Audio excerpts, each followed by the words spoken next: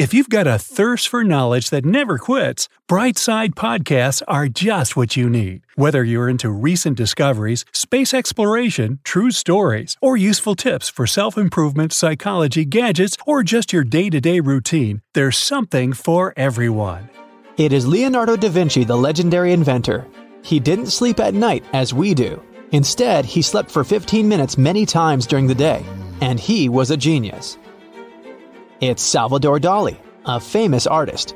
He liked to sleep during the day, but he did it sitting in his armchair. He would fall asleep holding a metal spoon or key. When he fell asleep, the spoon would fall on a metal plate on the floor, and he would wake up. He was a genius. Thomas Edison, the man who gave us the very light bulb. He held balls in his hands as he tried to fall asleep. The balls would fall and wake him up. This man was a genius too. These people fell asleep in this strange way for a reason. They were trying to get into the twilight zone, when their brain was no longer awake, but still wasn't sleeping. Scientists believe that there's answers to the most critical questions for any person in this phase of sleep. So, the twilight zone is called hypnagogia. It's the process of our brain's transition into sleep. It's not yet a phase of sleep, but a period in which our brain shows us some hallucination. People who have experienced hypnagogia say that their brain gathers all the information they were thinking about before sleeping. It analyzes it like a computer and answers the question. In other words, if you're awake and looking at a pile of puzzles, the twilight zone will put the puzzles together by itself. The brain puts the facts together as if on autopilot and gives you the answers to the question you were thinking about before you fell asleep. The main thing is to wake up before you fall even deeper into the sleep phases and forget your insight. That's precisely what Salvador Dali did. The rattle of a key falling on a plate would wake him up at precisely the moment when his brain would fall asleep and experience hypnagogia. Then, he would immediately record all the insights.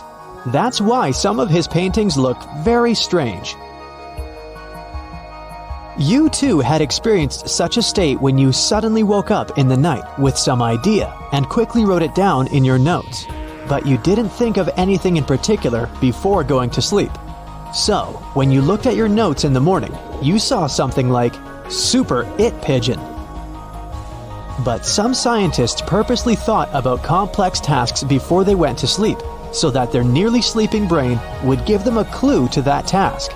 James Watson, for example, saw two intertwining snakes in his sleep and realized that this is what the structure of our DNA looks like. The twilight zone is also called N1. It's the first phase of sleep.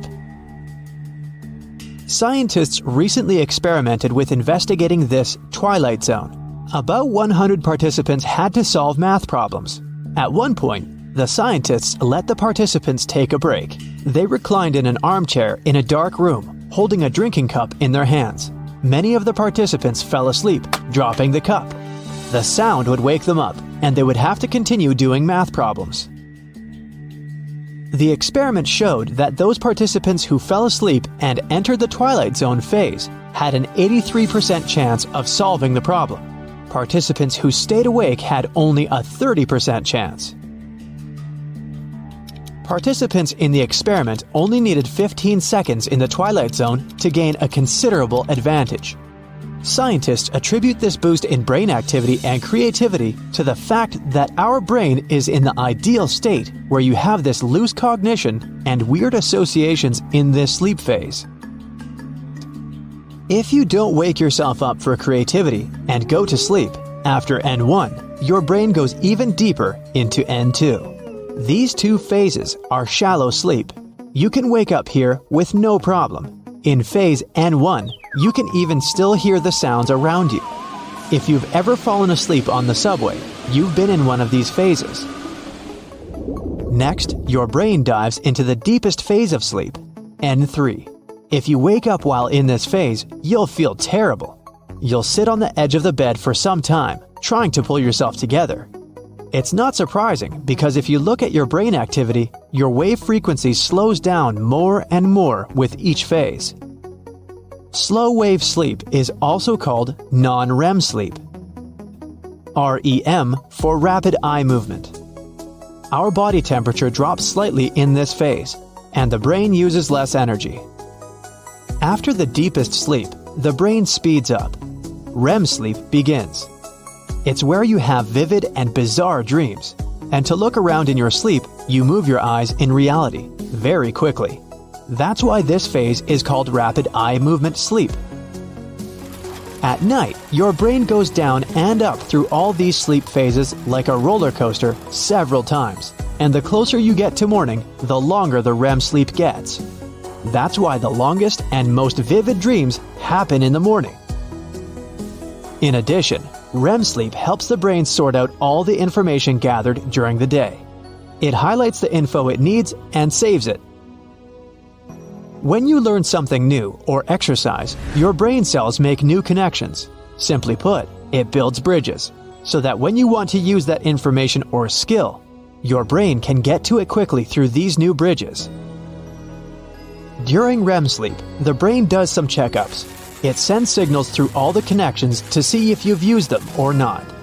If you play the guitar every day, the brain will leave a bridge responsible for that. But if it finds something that you've never used, like the exciting fact that Mount Everest is as tall as 23 Empire State Buildings, it'll just destroy that bridge.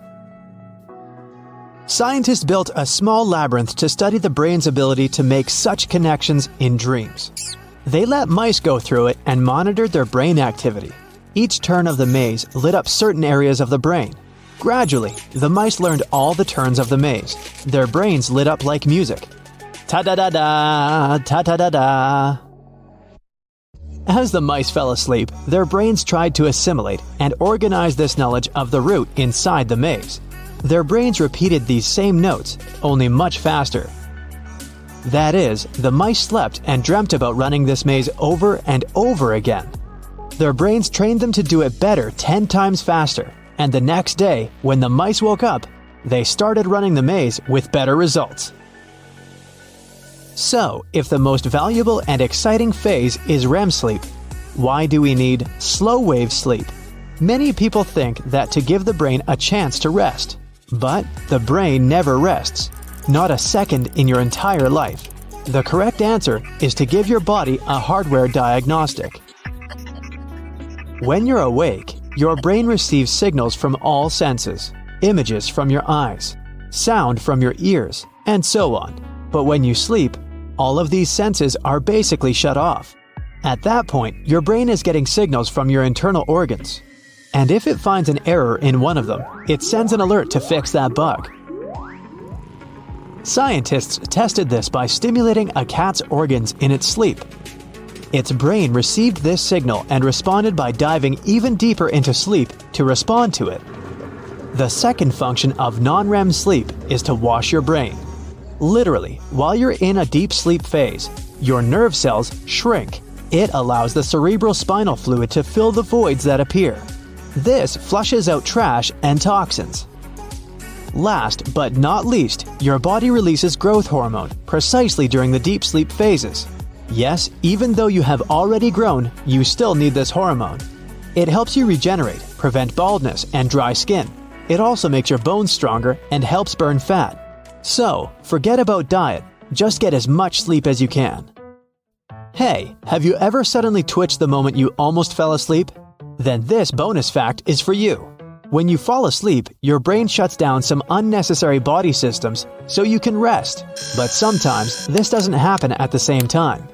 When you shudder, it means your brain has shut down the part that is responsible for your body's position in space. But because everything else was still working, the brain perceives it as a free fall. Our reflexes tell us to wake up immediately and signal our whole body to do so. As a result, you shudder with a sense of falling, even though you are lying on the bed.